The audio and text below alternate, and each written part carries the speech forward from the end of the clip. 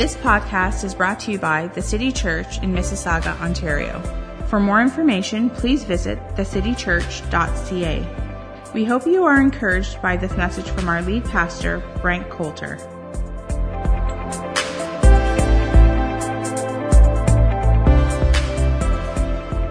Good morning again. It's great to see you all. Well, we are finishing our series, Faith Supplements. This is actually week number 7. Spent a great deal of time in this portion of Scripture.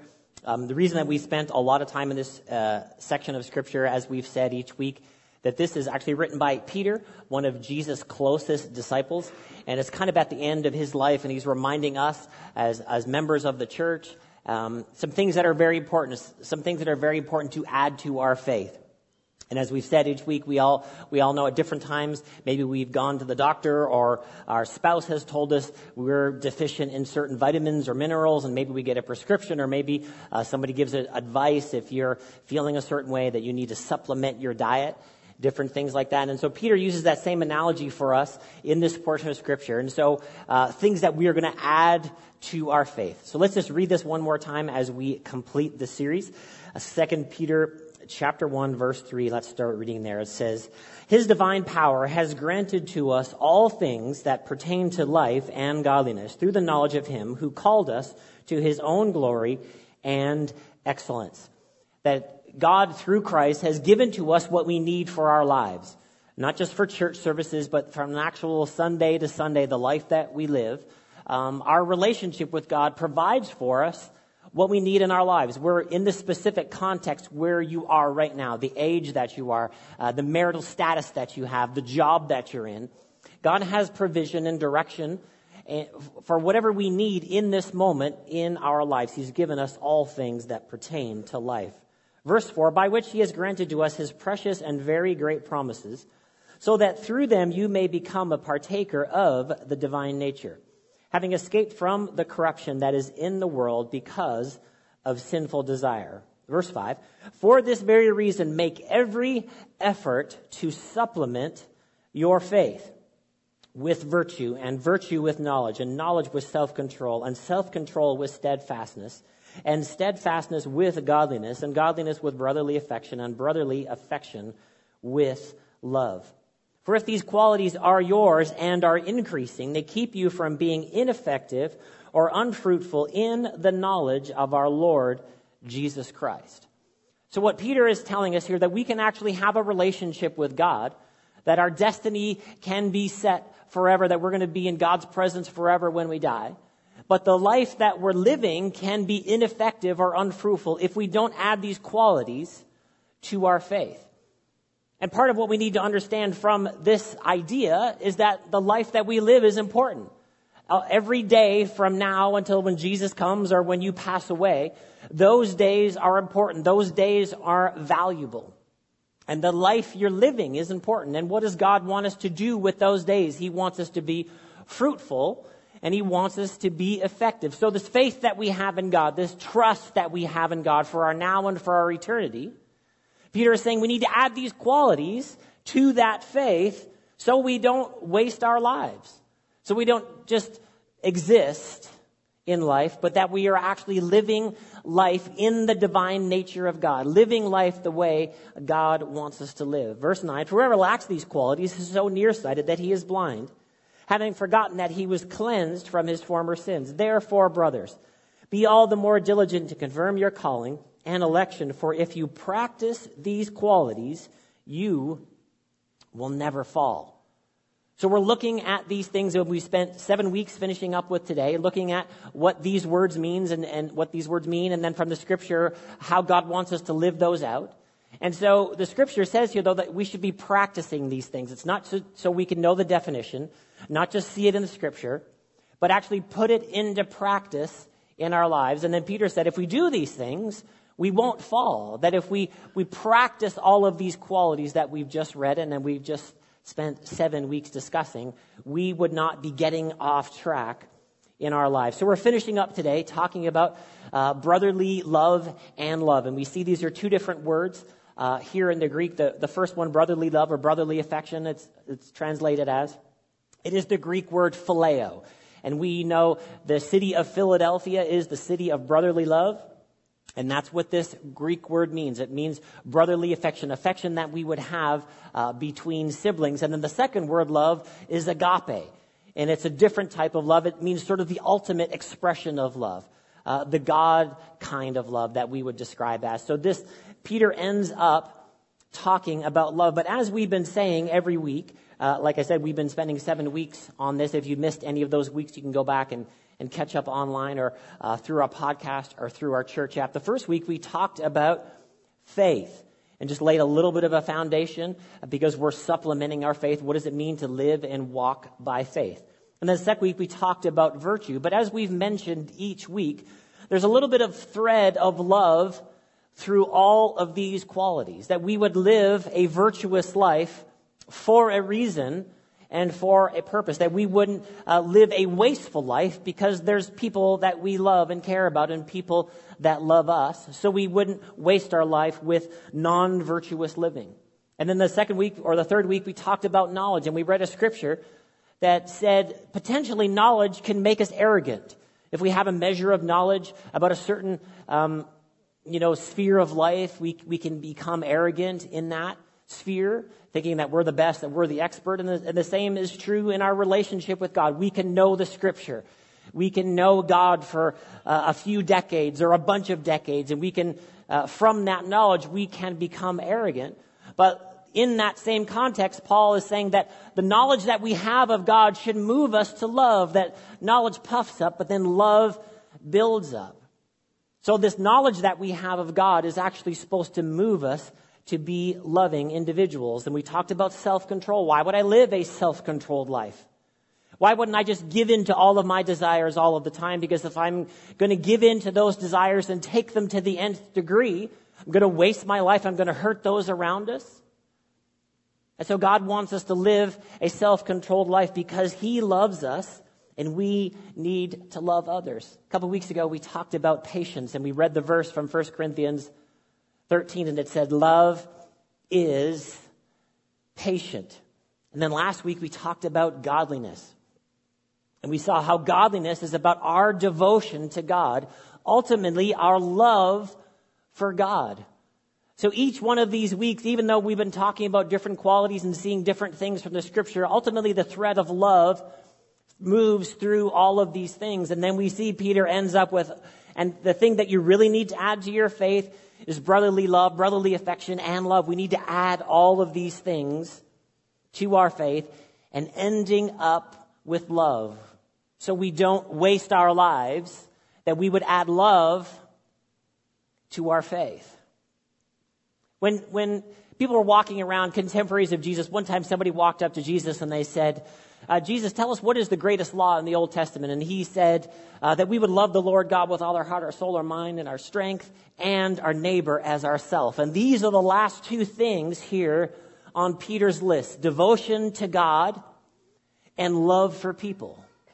Devotion to God, which is love for God, and then love for people. So we're going to be talking about love today. And if you are a part of the City Church and you have been here for a while, you know we're going to circle back to love a lot. And I'm going to read some verses that you've heard before. I'm going to say some things that you've heard before. But I don't mind talking about love because I think as you'll see these verses, there's a ton of verses in the New Testament about love, that Jesus emphasized love. So we need to understand love, and we need to make it a priority. And I want us to make it a priority in our church family. But I want us to be a loving church family. Can you agree with that? Is that a good idea? Is that a good Jesus quality for us as a Christian church to be kind of a loving group? In other words, when people show up on Sunday, that they actually feel loved and accepted and appreciated and cherished. So as we finish up today talking about love, this whole list of things that we said, if we look at all of these things through a gospel mentality, once again, we're not doing these list of things as to get accepted by God. I'm not living a virtuous and self-controlled life so that God will love me and accept me. No, the gospel tells us because of what Jesus has done. God has given us love and acceptance, and He's given us His grace. So from that place of love and acceptance, we choose to obey God with all of these qualities. We don't do all of these qualities to get accepted. We are accepted in Jesus. And then we choose to obey. And then the Holy Spirit helps us to do all of these things that supplement our faith. So what is love? How do we define love? One of the things that we would see about love is that it means to cherish. Cherish who? Cherish people. So last week we talked about devotion to God, and I'm supposed to be devoted to God and who He is, but then Peter ends up finishing with this idea that we would actually cherish people, that we would be kind. Does everybody like it when somebody is kind to you? You know, we're moving into the Christmas season where we're celebrating, Jesus coming to the earth and that He's our Savior and our Lord. But sometimes if you go to the mall, it is the last place for kindness during the Christmas season. That we're not going to give that parking spot to anybody if we get it. But love, one of the definitions of love is to be kind. Affection. It's kind of a no-brainer sometimes, just giving affection to somebody. Goodwill. That we would choose to have goodwill. Another definition is benevolent, to be generous with somebody. Now, all of these things that we see here defined by love has nothing to do with actually how we feel. It is a choice. The God kind of love that we would see in the Scripture is all about a choice. Now, we know if you've ever been in a romantic relationship, you have those feelings. Those feelings when you first met, your special someone, and you stayed up talking till like 3, and you're like, where did the time go?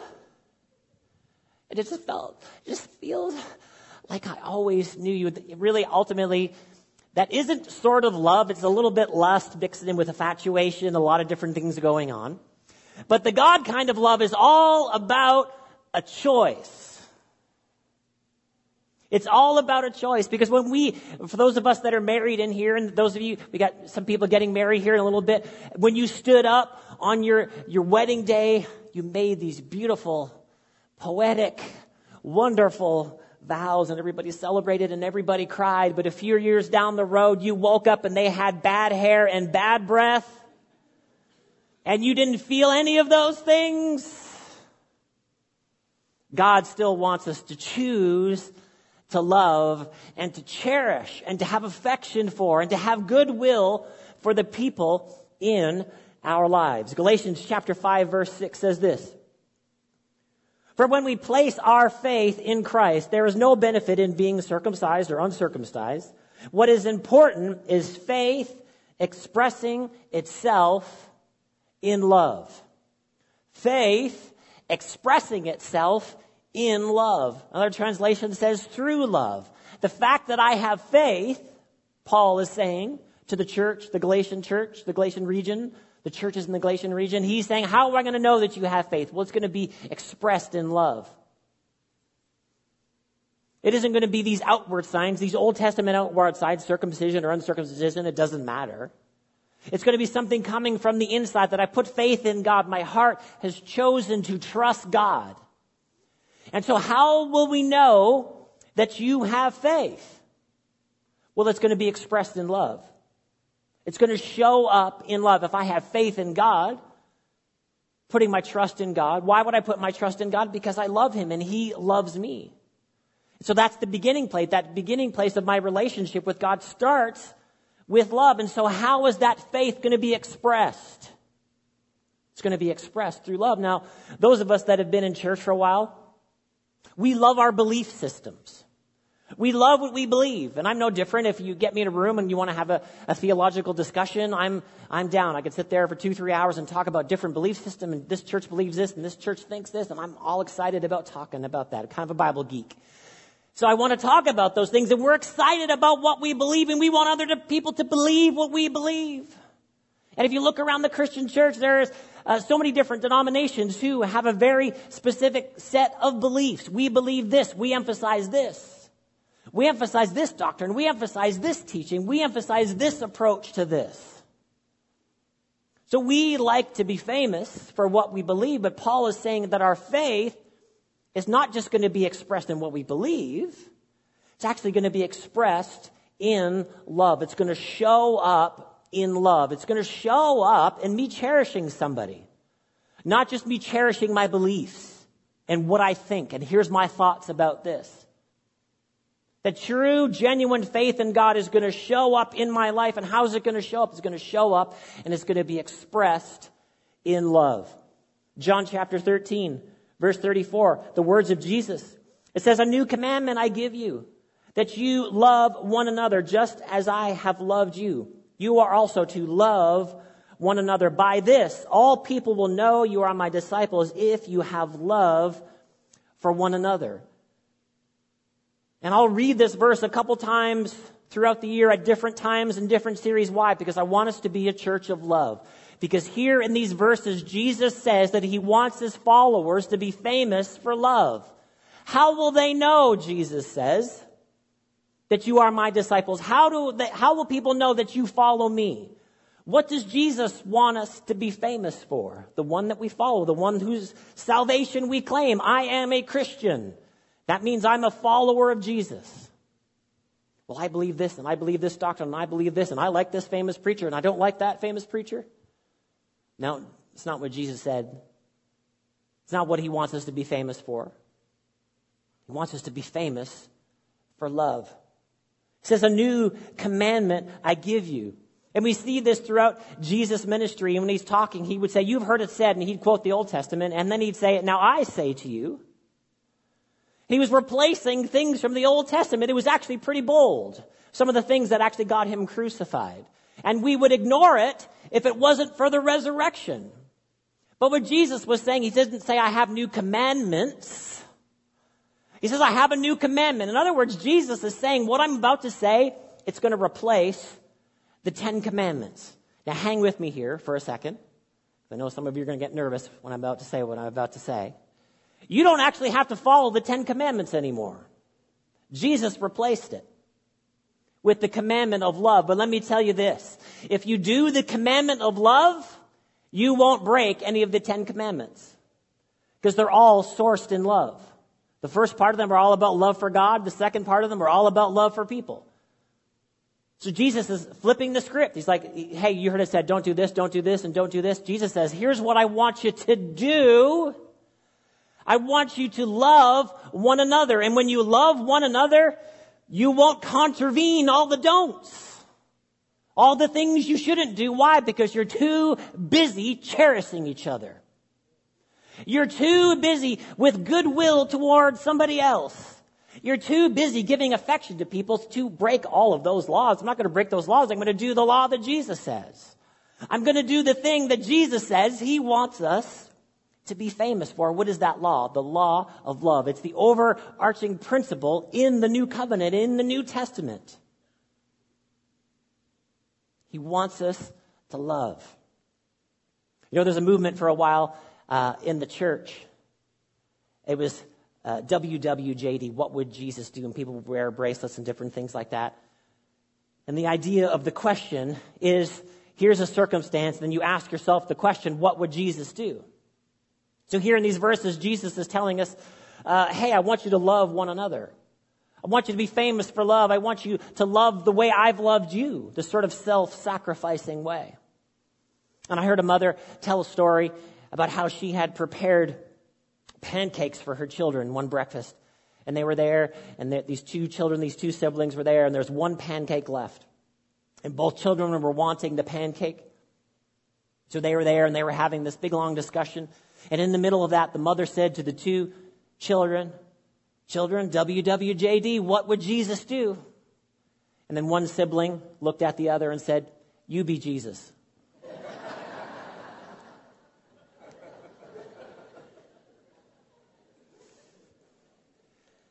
See, this is what we want. We want affection. We want goodwill. We want kindness. But we want other people to give it to us. But Jesus said he's calling all of us that claim him to say that we've said, yes, I follow Jesus. What he wants to be primary for us is that we will love people. And then he says, actually, we would love one another. This group of us that say we follow Jesus, we need to learn to love each other, that we would be kind of a community of love. And this is what I want for us as a church. Everything will flow from this place. That we love and care for children. And I hope you know that's true. And then we love and care for teenagers. And we love and care for you. But we need all of us doing this, not just for us saying, you be Jesus. No, all of us need to be Jesus in this equation. All of us need to be the ones that are giving love. All of us need to be the ones that are living self-sacrificial lives and bringing affection to others and bringing care for others and bringing kindness to other people. Jesus wants us to be famous for this. Now, don't get me wrong. We got a whole belief system. We could talk about, like I said, we can talk doctrine for hours if you want. But here the ethos, the idea, the centerpiece, what Jesus says he wants us to live out is from this wonderful place of love. I give you a new command. What is the new command, Jesus? Love. I want you to love each other. I want you to be kind to one another. So who are we supposed to be kind to? Well, we're supposed to be kind to the people in our families, the people who live in our house. See, sometimes that's the hardest. The most difficult is the people that are in our house. We have a struggle being kind to them. But God wants us to be kind to the people in our house. He wants us to be kind to the people on our jobs. He wants us to care about them. To slow down in the busy existence that we have and actually care for and cherish the people in my life. See, God has placed you in a job, in a family, in a career, in a place of education. Why? Because there's people there He wants you to love. He wants you to love. He wants you to be known as the Christian. And what does that Christian do? Well, I don't believe what that guy believes, but I know he loves me. I know that person actually cares about me. This is what Jesus wants us to be famous for. A bunch of scriptures here in the New Testament about love. I'm going to read you a few. 1 Peter chapter 1, verse 22, having purified your souls by your obedience to the truth for a sincere brotherly love, love one another earnestly from a pure heart. Just something genuine, a genuine love and care for people. Not just bypassing people. Thinking, oh, God loves this person, and the way this person is going to experience God's love is through me. 1 Thessalonians chapter 4, verse 9, now concerning brotherly love, you have no need for anyone to write to you, for you yourselves have been taught by God to love one another. For indeed is that what you are doing to all the brothers throughout Macedonia. We urge you, brothers, do this more and more, not less and less. Not like, oh, yeah, I loved them last week, God. I was kind last month, so I'm going to take a month off, okay? This loving thing is a little bit exhausting. So, I'm going to do every other month if you don't mind. No, he says that we're supposed to be doing love more and more, not less and less. We've been taught by God this, that God's love is constant in our lives. God's forgiveness is constant in our lives. We've been taught this by God. And so what do? Well, we love more and more. God trained me to love. God helped me to love more and more. God help me to care for the people that you've placed in my life more and more. This is the thing that Jesus wants us to be famous for. 1 John chapter 4, verse 19. Romans 12, verse 10. Last week we talked about being devoted to God. Romans 12, verse 10 says, be devoted to one another in love. Honor one another above yourselves. That I'm going to prioritize the people in my life. That I'm going to honor them. I'm going to cherish them. That I'm going to give them kindness and affection. I'm going to devote myself to them.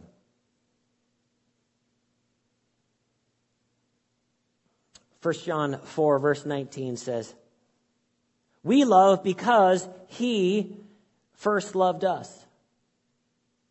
If anyone says, I love God and hates his brother, he is a liar. For he who does not love his brother whom he has seen cannot love God whom he has not seen. And this commandment we have from him, whoever loves God must also love his brother. So we can't just say, I love God, I want to worship God. I'm just coming to church to worship God, but the rest of the people there, I just don't care about. I just don't have time for people. No, God is telling us it's not okay. It's not okay for us to say, I love the invisible God, but the people in my life, I just don't have any time for. No, that's not an option for us. And we see at the end, verse 21, it said, whoever loves God must also love his brother. For those of us that say we've said yes to Jesus, I follow Jesus, how many know must love is not an option for us? I'm just going to leave out love. God, I just want to be with you in heaven when I die. That's pretty much all I want. No, he says, hey, if you love God, you say you love God, I'm asking you to. You must love your brother. You must love them. But here's the struggle. We love God. He's perfect. He's amazing. He is constant. He is always faithful.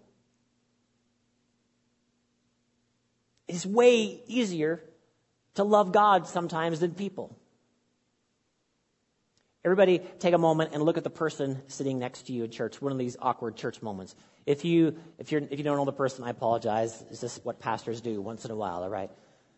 But if you know the person, look at them. Don't look at me. Look at them. Gaze upon them. I have a question for you. What is wrong with them?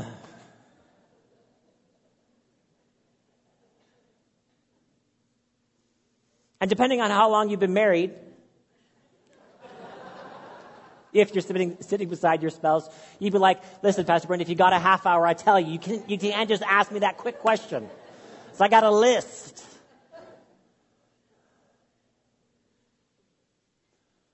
They're hard to love sometimes, but here's the truth. So are you. We love God who's perfect, who's faithful, who's constant, who never fails. But then God is telling us to love these imperfect creatures. The ones that aren't always faithful, who aren't always constant, who make mistakes, who come up short. Yes, God is telling us to love those people. See, it's actually the only option we have. We only have the option to love imperfect people because there aren't any other kind. And so we've been trained by God, and we can't just say we love God. What do we need to do? Well, we need to love each other. I'm calling you to love each other. Galatians chapter 5, verse 13, Paul gives us another clue here about love. He says in verse 13, for you are called to freedom, brothers. Only do not use your freedom as an opportunity for the flesh, but through love serve one another.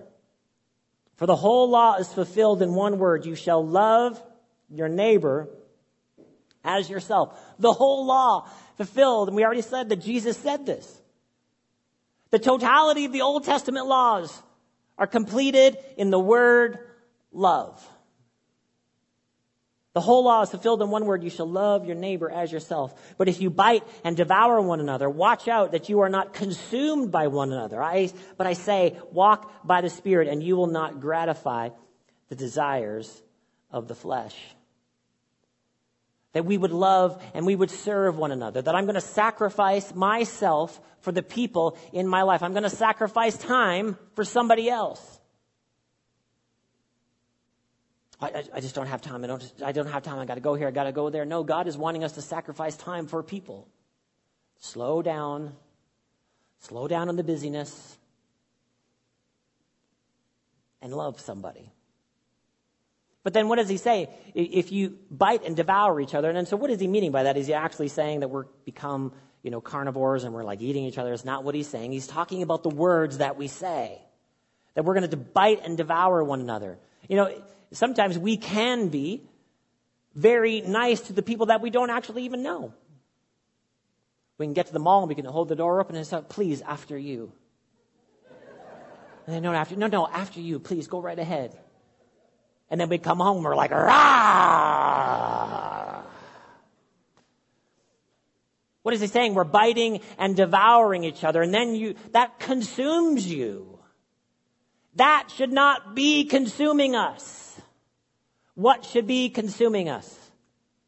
Love should be consuming us. Kindness, goodwill for this person. But we've already established they're not perfect.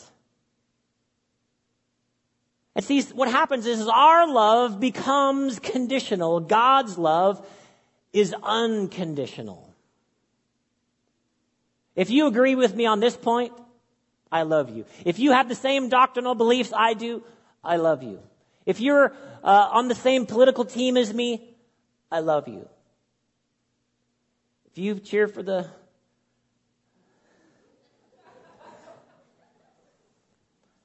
Leafs or the Habs, it's hard to get it out.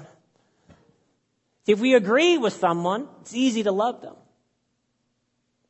But the God kind of love has no conditions. The God kind of love is given to all. And this is the love we're supposed to train ourselves with. Because it's so easy to love the people that love us. Jesus said that. This is easy to love the people you love, but you know what? I'm actually calling you to love people that are your enemies sometimes. And I'm calling you to love people that have hurt you. The God kind of love. 1 John chapter 3 says this, by this we know love. He laid down his life for us. And we ought to lay down our lives for the brothers. But if anyone has the world's goods and sees his brother in need, yet closes his heart against him, how does God's love abide him? Little children, let us not love in word or talk, but in deed and in truth. Ephesians 5 verse 2. And walk in love as Christ has loved us and given himself for us, an offering and a sacrifice to God for a sweet smelling savor. So what is the standard of love that God is calling us to? The kind of love that Jesus showed us. This sacrificial love. That I'm going to sacrifice myself to give someone affection and to give somebody goodwill and to cherish somebody. I'm going to sacrifice part of my time and my effort and who I am so that I can love people. Why? Because God wants his love not just to reside in you. So you're not just a bucket. The scripture says you're a vessel. In other words, something flows through you. Not just a container to receive God's blessing, but a vessel of God's blessings. In other words, if God blesses me, I'm going to bless somebody else. God loves me, who's imperfect and falls short and doesn't do everything right and doesn't say everything right. God loves me still. So what am I going to do? I'm going to let this standard of love, the God standard of love, the constancy of God's love, to train me and to retrain me. 1 Corinthians 13, very famous love chapter. 1 Corinthians 13, we're just going to read a few of the verses here. But let me encourage you, if you maybe feel like you're struggling with this idea of love. 1 Corinthians 13 is all about love. Read it every day this week. And let it convict you and challenge you so that we can walk in love with each other. 1 Corinthians 13 verse 1 says, if I could speak in all the languages of earth and of angels, but didn't love others, I would only be a noisy gong and a clanging cymbal. Verse 2, if I had the gift of prophecy and I understand all of God's secret plans and possess all knowledge. Now, Paul's using a little bit of hyperbole here because nobody actually has this information. But sometimes people are puffed up in their arrogance and their knowledge of, I'm going to say this, I'm going to proclaim this about the future, and I know everything about God's word. And if I had such faith that I could move mountains, but didn't love others, I would be nothing. If I gave everything I have to the poor and even sacrificed my body, I could boast about it. But if I didn't love others, I would have gained nothing. I would be nothing, and I would gain nothing without love. See, See, we have to remind ourselves as followers of Jesus that we have to legitimately believe what Jesus says. And if Jesus is telling us the best way to live is to love others and to sacrifice ourselves for others and to care about others and to give affection to others that we agree with and we disagree with, so we have to believe what he says and take it to heart and not make it optional. Because if we don't do the things that Jesus said, and if we don't believe the things that Jesus says, we will be nothing, and we'll have gained nothing at the end of our lives, and our lives will be wasted. See, if all of we have in our lives as followers of Christ is an accumulation of knowledge, well, I know this, and I have this scripture memorized, and I know this, and this preacher, and here's the church services that I like and dislike. If that's all we have, we waste our lives. Because God has poured out his love, as we're going to read here in a second. He's poured his love into you, but he's poured it into you for a purpose. Because you take it with you where you go. And the people that you come in contact with, he loves them. The ones you like, the ones you don't like. The ones you're impressed with, the ones that you're not impressed with. Are we going to measure that? I'm going to measure them to see if they deserve my love. Aren't you glad that God didn't do that with us? Because if he had of, Jesus wouldn't have died for us. Because he would have measured us and he would have found us wanting. Last verse is Romans chapter 5. Verse 5 says this, and hope does not put us to shame because God's love has been poured into our hearts through the Holy Spirit. See, the Holy Spirit has been poured on the inside of you. And what does that look like? It looks like God's love is being poured on the inside of you. We read in Galatians, if we follow the Spirit, what are we going to do? We're going to follow love. The Holy Spirit's poured out on the inside of us because God's love has been poured on the inside of us, who has been given to us. Verse 6, but while we were still weak, at the right time, Christ died for the ungodly. Who did Christ die for? The ungodly. Why did Christ die for the ungodly? Because he loves the ungodly. For God so loved the world that he sent his only son. What was the motivating factor for God to send Jesus? It's love. While we were still weak, at the right time, Christ died for the ungodly. That describes us. Verse 7, for one will scarcely die for a righteous person, though perhaps for a good person, one would even dare to die. Talking about us, like, well, I might die for this person because they're kind of a good person. But then here's the God kind of love in verse 8. But God shows his love for us in that while we were still sinners,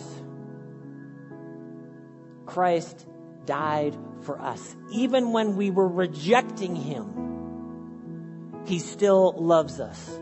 Even when we don't measure up, he still loves us. Even when we fall short, even we say the wrong thing and do the wrong thing, he still loves us. There's nothing that you can do to make God love you less. He loves you because it is who he is. He cannot go anywhere from his nature. He loves you. And then he's poured his love in you so that you then can love the unlovable. That you can love the ones that don't deserve it. That you can cherish the ones who don't deserve it. That you can give affection to the ones who don't deserve it. This is what Jesus wants us to be famous for. Let's just pray this morning. God, we thank you for your love today. That you pour out upon us, that you give to us. that Jesus died for us when we didn't deserve it. And all we can do, Lord, today is say thank you. Lord, we are overwhelmed by your love today. We're overwhelmed by what you have done for us. And God, we pray that you help us to give out your love. That we're not just supposed to be recipients of your love, but we're supposed to be dispensers of your love. And God, so for the family that you've placed us in, and the job that you've placed us in, God, help us to love the unlovable. Help us to love the people that come up short. God, we thank you for your wisdom for our lives. Thank you, Lord, that you are empowering us to do this by your Spirit. In Jesus' name we pray. Amen. Thanks for listening. If you need prayer or would like to share how this message has impacted you, please email info@thecitychurch.ca.